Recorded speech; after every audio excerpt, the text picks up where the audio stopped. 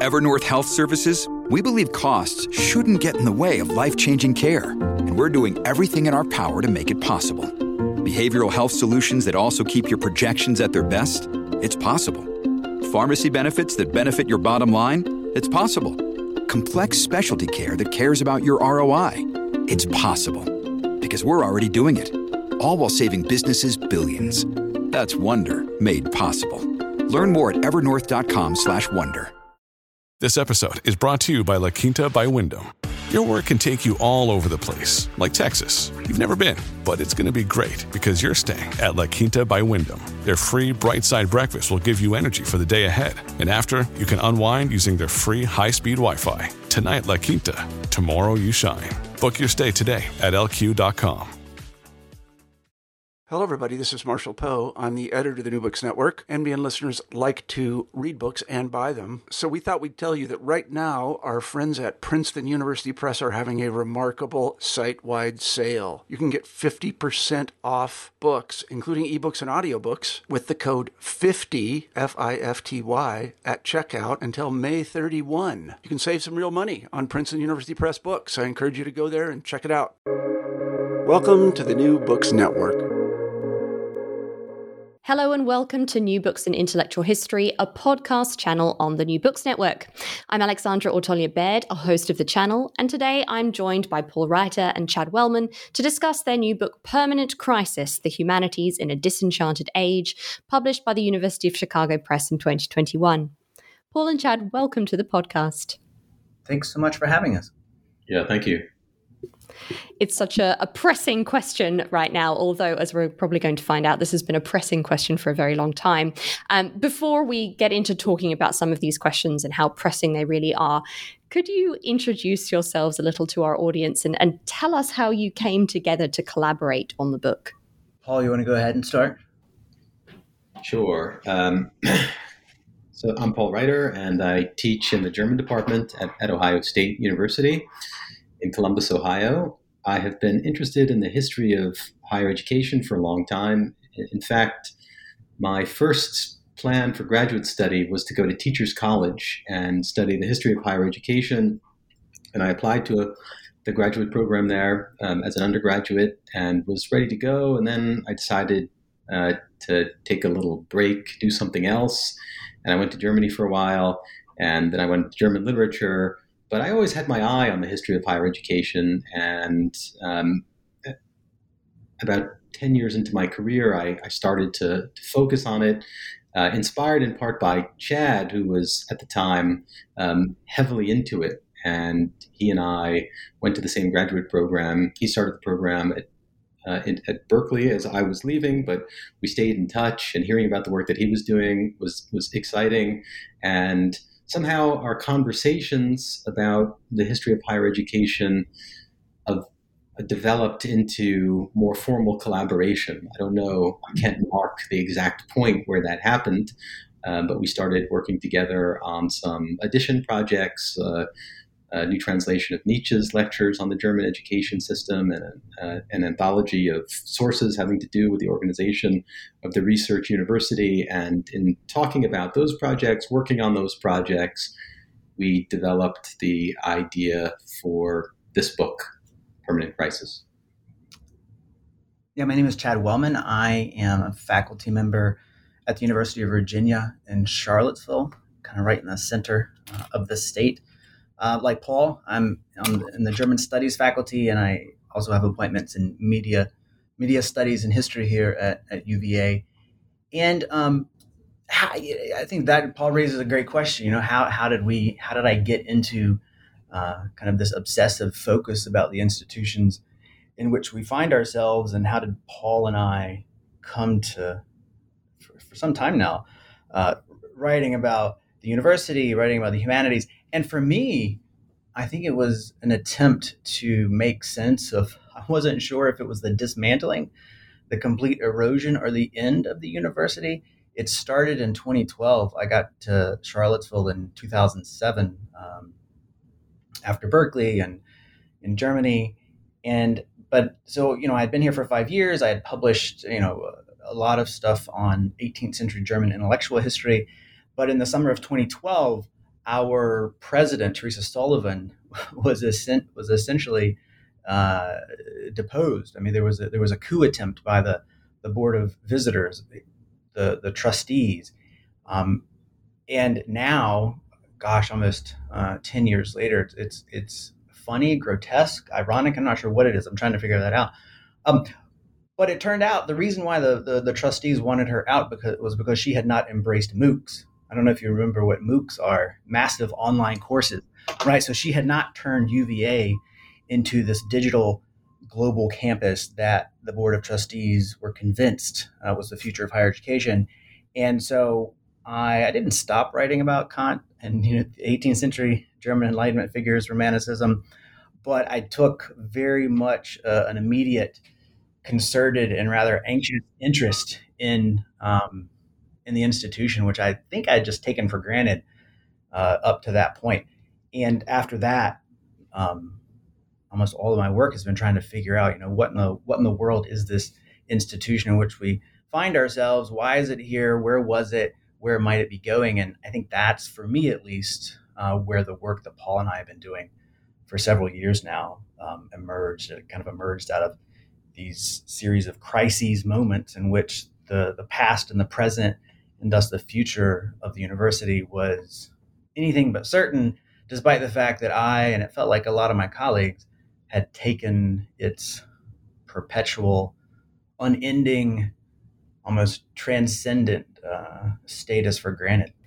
I think we needed to kind of boil it down a little bit before we get into that almost transcendent area that you're talking about. So I wonder if we might kind of start our discussion today by thinking a little bit about the context of the book.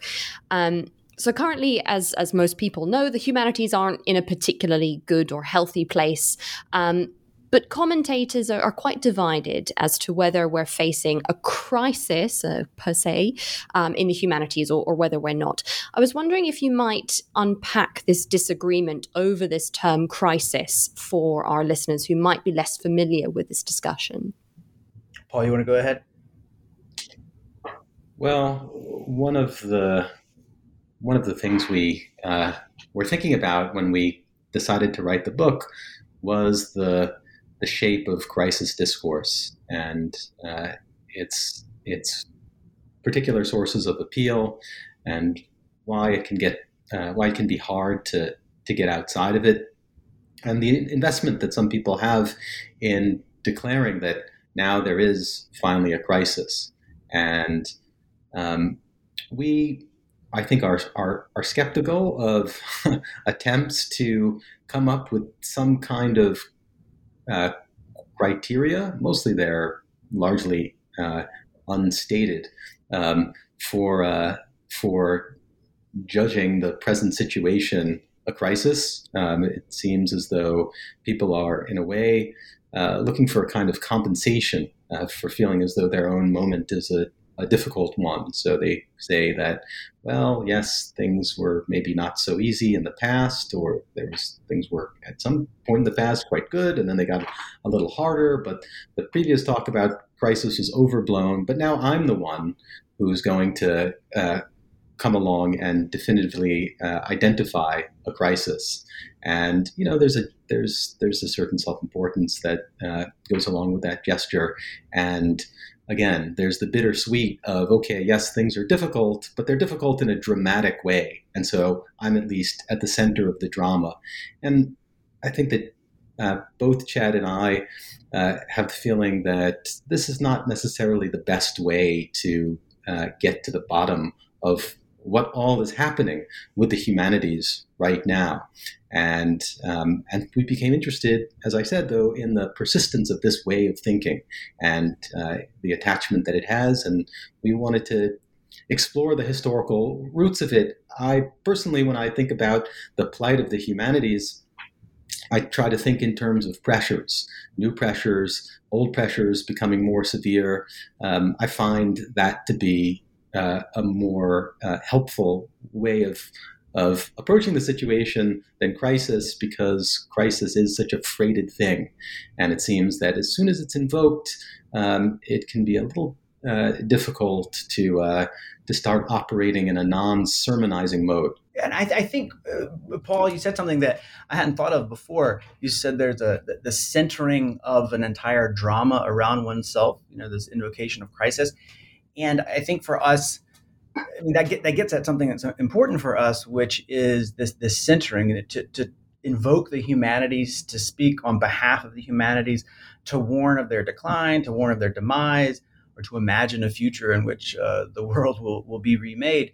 It's a speech act, right? It's a declaration in a particular moment in time that presumes a particular type of audience, and it's also, at least on our account, it's very much presentist, right? There's a certain present-mindedness to the invocation of the humanities, and a positioning that the humanities address a current moment, but also will provide some. It might be consolation, it might be counter knowledge, it might be a counter vision, a counter set of skills to whatever is currently sensed as threatening. So it's that present-mindedness, that centering of this moment, this dramatic moment of impending crisis, and the humanities are always cast as this countervailing force. And so when you say the humanities, they ought to be defended, they ought to bemoan their decline.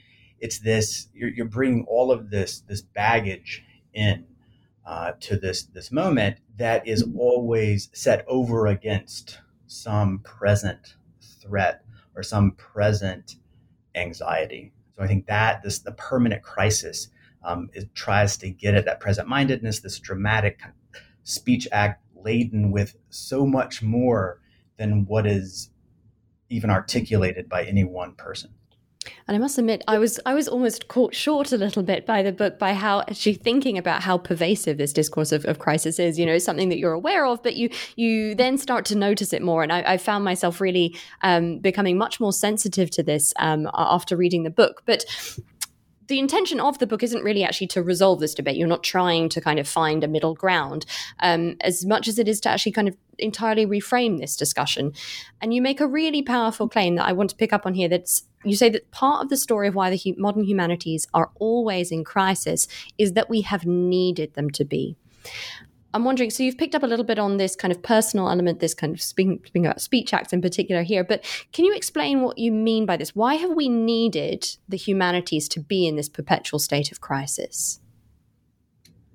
I think in one way, and just to reiterate kind of the present-mindedness of the discourse, and also I think we maybe sounded a bit negative there, that these can have very fruitful effects, right? I'm all for present-mindedness. I think Paul and I both would cast ourselves over and against kind of antiquarian forms of historicism, as it were. So there are very fruitful, productive elements to this crisis sensibility. It's just the rhetorical traps that they set up, and then kind of the intellectual and moral cul-de-sacs, as it were, that they kind of force us into. And that the humanities have always been a crisis because we've always needed them to be. In part, it's because of this negative self-definition, right? There is, in the face of an absence of an obvious common method, obvious common object, obvious common set of practices, one thing that can bind previously disparate disciplines, disparate fields, is this sense of countervailing force. So in that way, it's a cohesion that comes out of this negative self-definition is one way to understand why we have always needed the humanities to have the sense of permanent crisis. And it also, I think, at a certain point, late in the 19th century, becomes part of the justification for the humanities, a central justification for the humanities, something that can be invoked to compete with the world-saving claims of the natural sciences, that what the humanities can do is solve the crisis of the soullessness that modern society is plagued by, which is in part caused by the very not modern sciences that also claim to be able to do things like, extend life and save lives. And we're not, I think, against in a categorical way crisis discourse. We're critical of certain aspects of it. You're right. We're not trying to be too prescriptive in the book, although I think at various times we make suggestions about what might be more or less effective in terms of rhetorical strategy for dealing with the pressures that are on the humanities today, and the claim that the humanities are going to help save society from itself, that you get people to support the humanities by saying, in effect, that we are going to save you from yourself and your soullessness. Without us, you've lost your way. This is probably not a very good way to gain broader support for the humanities. But in any case, I think that in the late 19th century, this became a central part of the self-understanding of humanists. This is what we do, and they came to rely. We are solvers of this crisis that we are at the center of, and this became an important part of their sense of mission, of their self-justification. And there's some certainly interesting things that came out of that. This was a time of incredible methodological innovation that we try to show is related to this kind of thinking. But like most things, it has another side. I think one way to think about it is what Permanent Crisis, the book, tries to trace different accounts of the kinds of goods that different knowledges offer up.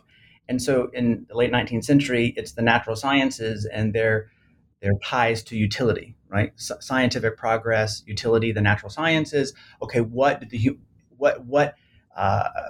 countervailing force is needed in light of that? In the first instance, when the humanities as a term, as a phrase, are used in the United States around 1900, the humanities as a phrase was, up to that point, had almost always been used to refer to simply Latin and Greek, ancient Latin and Greek literature. But around 1900, the humanities are first invoked as a countervailing force to vocational education, right?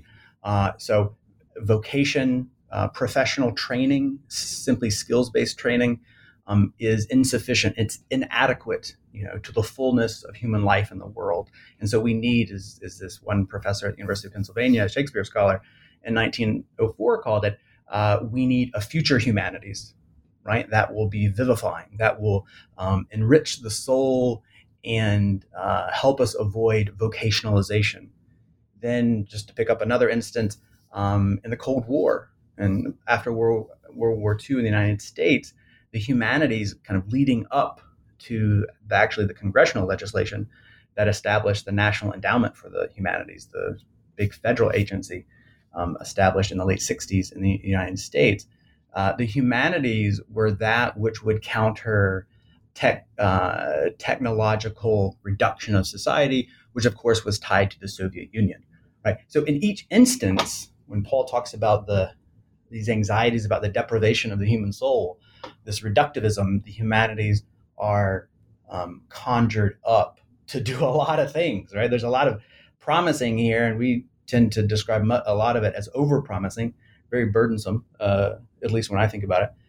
So it's in that sense that we need the humanities to do all these things, because they're pitted up against the very simple use logic of the sciences, of technology, whose goods are readily communicable and easy to understand. And so it's this anxious move to communicate the worth of something else that can counter those.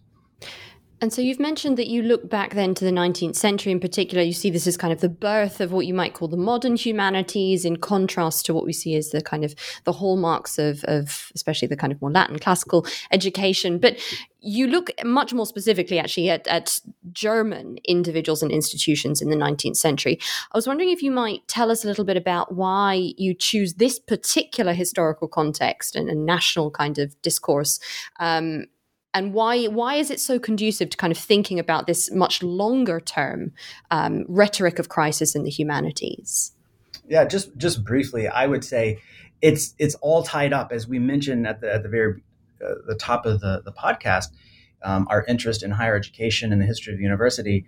Our argument is very much an institutional argument, and it's the modern humanities, or you could say the humanities don't become modern until the modern research university, right? This is an institutional question, and it's about the organization and order and institutional form of competing kind of intellectual or epistemic ideas and values. And so for us, when we say the modern humanities, the distinction that I would say we're actually making is the distinction between prior forms of humanistic knowledge, which sometimes were in the university, sometimes were not, but were very different from the institutionalized forms and fields that came to be known as the modern humanities as they emerged and were organized within this very distinct institution, the modern research university, which, and your question about the national element of this, which had at least its idealized forms in the 19th century, universities, say after the University of Berlin, 1810, kind of that model of the ideal research university.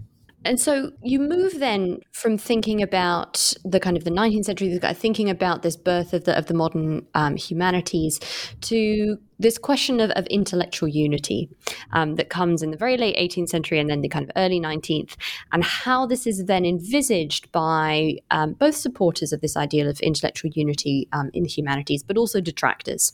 And they're looking for this balance between unity between the humanities on the one hand and then specialization on the other. I wonder if you might tell us a bit about how this vision develops and manifests itself in some of the ideas coming forth from some of the main figures in your book, because you have a couple of individuals who are recurrent, who form almost the protagonists, we might say, of this story. So I'd be interested to hear a little bit about how this balance plays out in that early kind of period in the 19th century. So one of the governing ideas in the book is that the very circumstances that allowed for the emergence of the modern humanities have always also made life difficult for the modern humanities. Democratization, institutional rationalization, this kind of thing. And we see the early architects of the research university as basically having recognized this. And in a way, we're less making kind of historical case for this idea than trying to track how the idea shows up in their writings. And we think that that their emphasis on the unity of knowledge, rather than being like some semi-mystical romantic trope or like an idealist conceit, is a pretty powerful reflection of this kind of thinking, and that they realize that the project that they're embarking on has certain dangers built into it. The danger of compartmentalization. This is something that attends bureaucratic rationalization, and which can easily encourage an ethos of specialization. For example, democratization. In a way, complicates the picture as well, because it can make it difficult for there to be a community of scholars able to talk with one another effectively, with a common experiential background or vocabulary.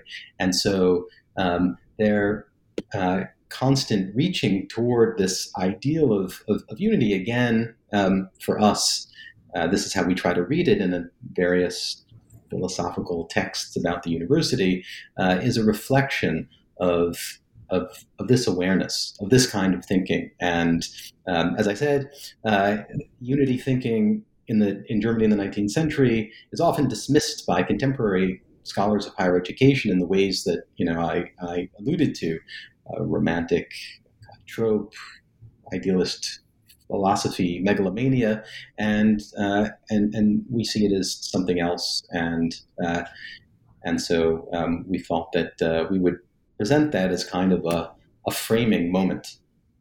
And I would say, or I speak for myself, I find it actually kind of compelling the way these 19th century figures absolutely cast the unity of knowledge as a philosophical project, however romanticized, however not romanticized. But they also were very focused, or many of them, or at least the figures that I find more compelling, were focused on actualizing this unity in an institution where you have memoranda about how to do this, where you have bureaucratic norms and ideals about how to, or what this intellectual unity would look like. So yes, on the one hand, you have Schelling delivering lectures where he talks about the fundamental metaphysical and epistemological unity of knowledge, but also is very concerned, ironically enough, about the shape, institutionally speaking, that could actually take. And I think this is where the shift happens for us in towards a modern humanities, is how to institutionalize that with rules, with regulations, with disciplines, which are seen not simply as a lamentable effect of modernization, but actually as a solution to a prior problem of, say, media surplus, right? There are too many books, there are too many periodicals out there. So how do you organize that? A division of intellectual labor called academic disciplines that also are bound together in this institutional form called the research university. And I think I'll stop with just one kind of maybe pedantic observation, but it's pretty crucial, I would say, and that is the primary institutional form that this unity took as an ideal was the faculty of philosophy, or the philosophy faculty in German universities. Traditionally, these arts faculties had been lower faculties, kind of subordinate to propaedeutics for theology, medicine, and law, right? So students would go through these, and then they would advance to where the real educational work took shape. But over the course of the 19th century, the philosophy faculty was everything else, right? From biology and chemistry to philology and physics. They were unified in the philosophy faculty that then could compete with, or be on the par with, the quote higher faculties, or these professional faculties. And they awarded a PhD. I mean, this didn't happen at the beginning of the 19th century. So the unity that Paul and I are saying, this is actually more compelling and significant than we might imagine, really played out in the creation and the design, for example, of the PhD, right? This where all those who are interested in the pursuit of kind of goods intrinsic to knowledge and practices of knowledge are collected in the philosophy faculty, and they stayed unified until the end of the 19th century. And the University of Berlin didn't even divide its philosophy faculty into kind of a natural scientific versus historical philological sciences until the 1930s. So Germany is particular in this sense, in that it holds on to this ideal, but not simply as an idealist, as a vestige of kind of Hegelian or idealistic philosophy, but also as an institutional project.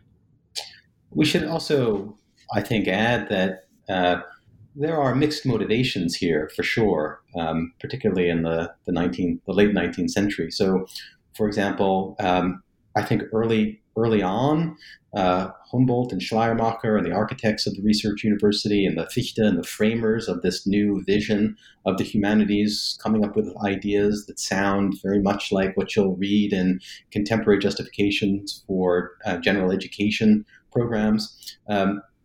They are concerned with the possibility of fragmentation in this modernized institutional setting. And on a basic level, they're really interested in making sure that people are still talking to each other.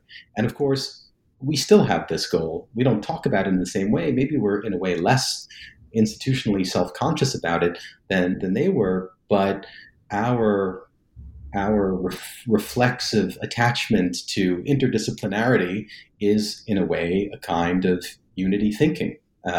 It's a recognition that it is good if that there are things to be gained in terms of morale and also intellectual innovation if we're talking to one another across the disciplines. But in the late 19th century, unity also by the late 19th century, unity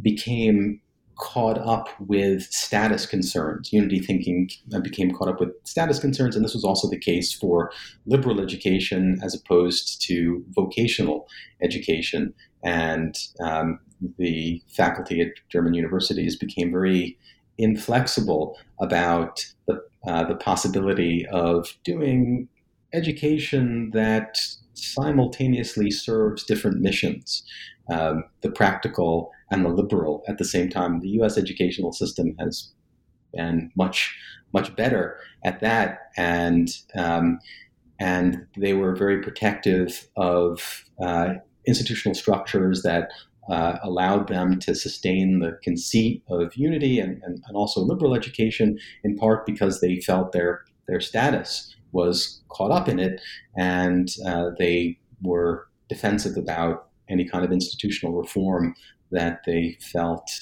threatened that those things on in part status grounds. And that's part of the book as well, talking about how status concerns have helped shape these debates about the humanities.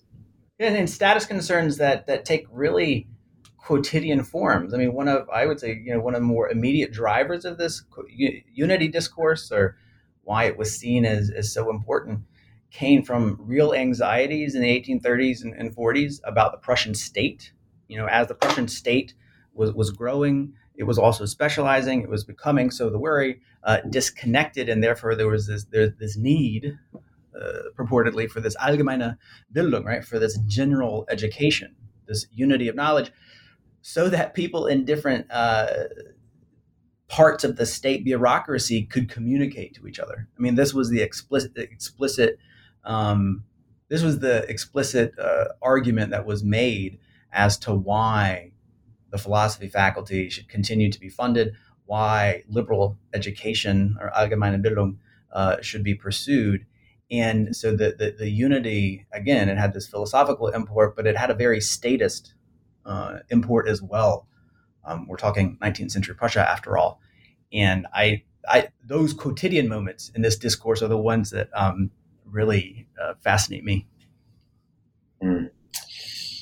Yeah, the 1830s, that's a remarkable decade for the history of higher education and the institutionalization of certain ideals about liberal education that many people are very attached to, generally humanists still today. And really, there are improbable success stories here, since the 1830s was a time of restoration and reaction in Prussia.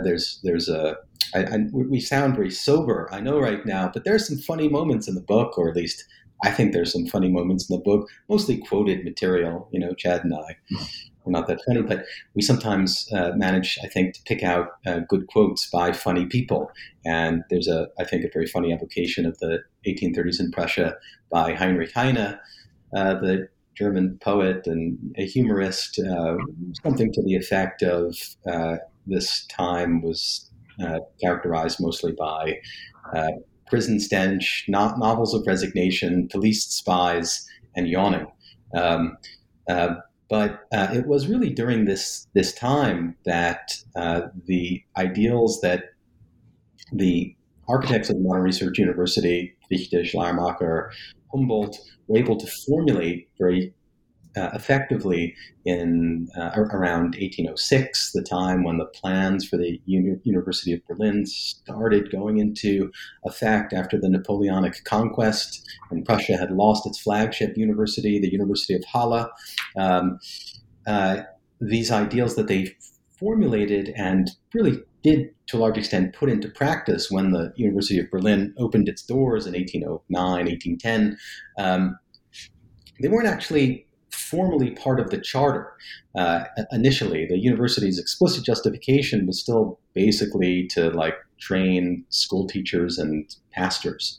It wasn't until the early 1830s that these liberal ideals found their way into the charters. And this is, in a way, an improbable thing because there was so much suspicion of higher education on the part of the king and advisors to the king. Students in the 1830s in the 1820s were associated with radical activity, and there were police spies in lectures and a couple of high-profile cases where professors were stripped of their office because they were thought to be too politically progressive. But in the end, the freedom of teaching, freedom of research, liberal education, these ideals really managed to prevail, in part because of the extremely successful maneuvering of the Prussian Minister of Culture, who was a student of Fichte, Karl von Altenstein, and his right-hand person, Johannes Schulze. And they, in this climate, were really able to successfully push a culture of merit, of hiring on the basis of merit, research merit, the no book, no promotion rule in the humanities really dates to this time. And we think it's a pretty remarkable moment. And it's also a moment, however, so they were, in a way, this was their response to political pressure to push merit, but it had its price, of course, and people started to think that the university system had moved away or was moving away too much from character formation and that part of liberal education. And so it was also around this time that you have the first modern decline of the university books being written. Academic satire was an old genre, but you have to have the modern university before you can have the decline of the modern university genre. And so that dates to this moment as well. And we try to tell this story in our second chapter, the chapter after the Unity chapter, and we think that it's a really interesting story with some very funny quoted material in it. I think at this point we probably have to speak about the perhaps less funny, but depends on the day, Max Weber, who is arguably the touchstone of your book, and he very much comes into focus later in chapter 6, although is we might say ever present. But here you talk about the responses to a lecture given by Weber, which was called The Scholar's Work. I wonder if you might tell us a little bit about this lecture for those who might not have encountered it before. It's perhaps not the element of Weber that people might be most familiar with. And could you tell us maybe a bit about why it provoked such heated reactions at its time? Yeah, people might know it better as, we translate it as the Scholar's Work. People might know it better as the vocation, Science as a Vocation. I think that's how it's one of the main English translations. Yeah, in short, this was a lecture that Max Weber delivered in 1917 in Munich at the invitation. So this is in the middle of the First World War, in the middle of street fights in across Germany, and among other things. And it was at the invitation of a student group to be one of the first lectures in a series that they had envisioned as, I think they called it, the future of geistige Arbeit, right? So the future of intellectual work, right? And they were going to invite a priest or a minister. They were going to invite a practicing artist, a politician, and they also wanted to invite a Wissenschaftler, right? So a scholar. Turns out Weber was the only one who ended up writing and then showing up to deliver his lecture. And I'll just add one other thing. This is and this is kind of the situation that he's addressing.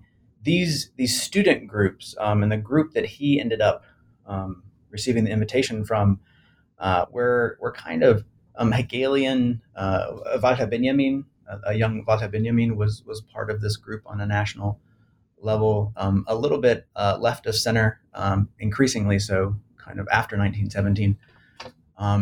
But there was a lot. On the one hand, there was an anxiety about the threat to the future of this institution, which they continued to love. That is the university.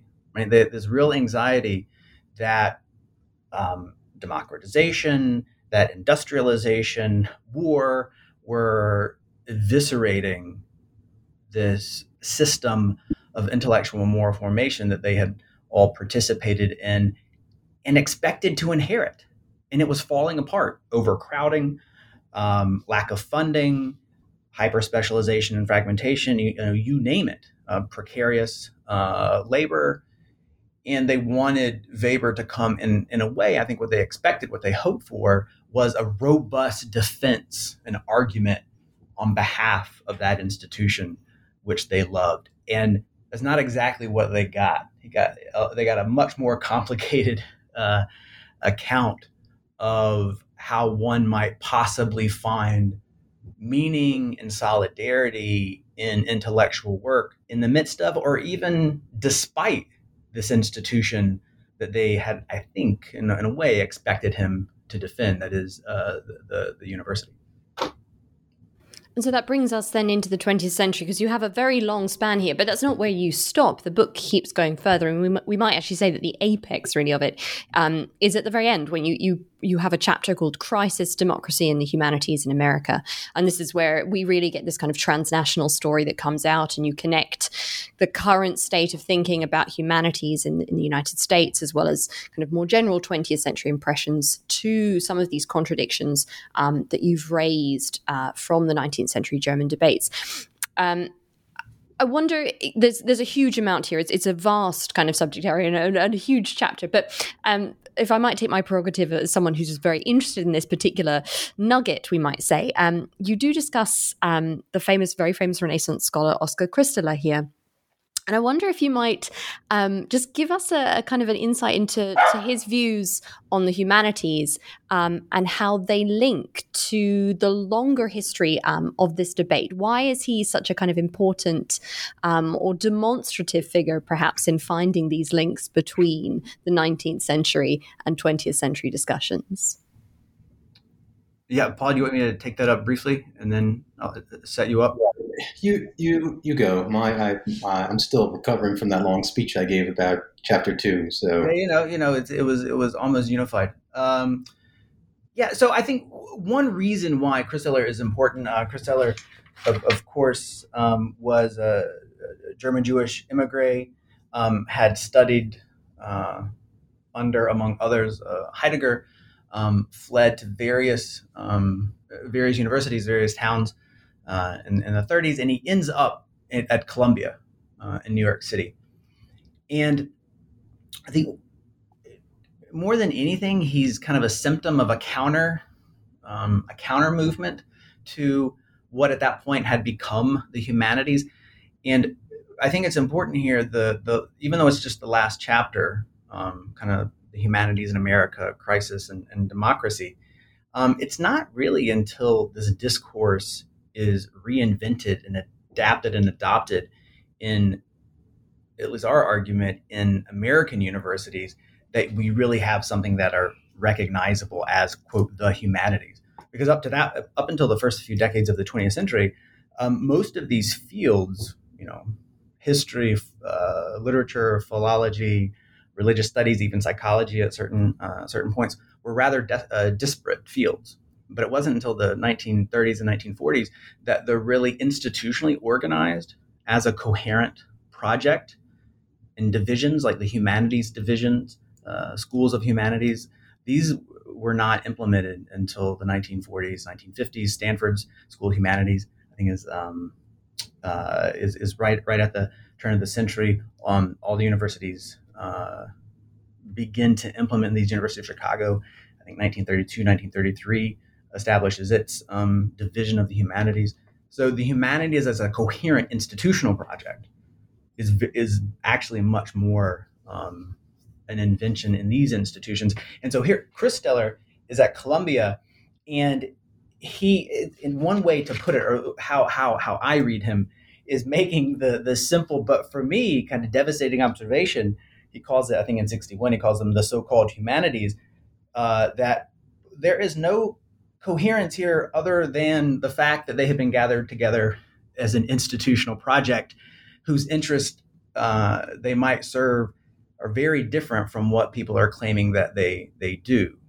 And so for me, I see this attempt to reinvent and recover the Renaissance at the middle of the 20th century.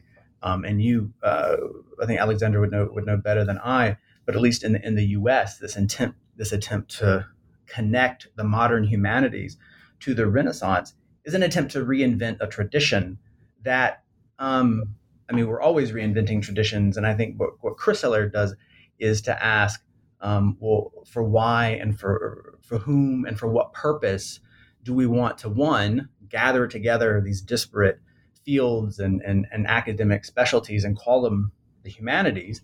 And number two, what are we doing when we try to establish these cross-centric, cross-cultural, even millennial, reaching back to ancient Greece and Rome, connections and genealogies? Like, why are we trying to do that? Does it make sense for us now?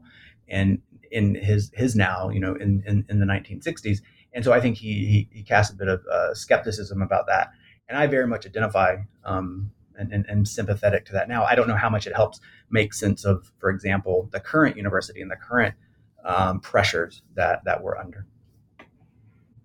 But that temptation to try to give the humanities certain appeal, the appeal of being situated within a long and hoary and venerated tradition, that certainly persists. And in recent years, we have seen a number of large-scale attempts to do that, basically. James Turner's book, Philology, does that. Ren's Buck's History of the Humanities does that as well. And that's something that historiographical tendency is something also that we push back against with our distinction between the modern humanities and what came before. Just to add one more thing to this discussion. So in the last part of the book, or in this chapter that you were referring to, we try to add something to this story about transnational transfer.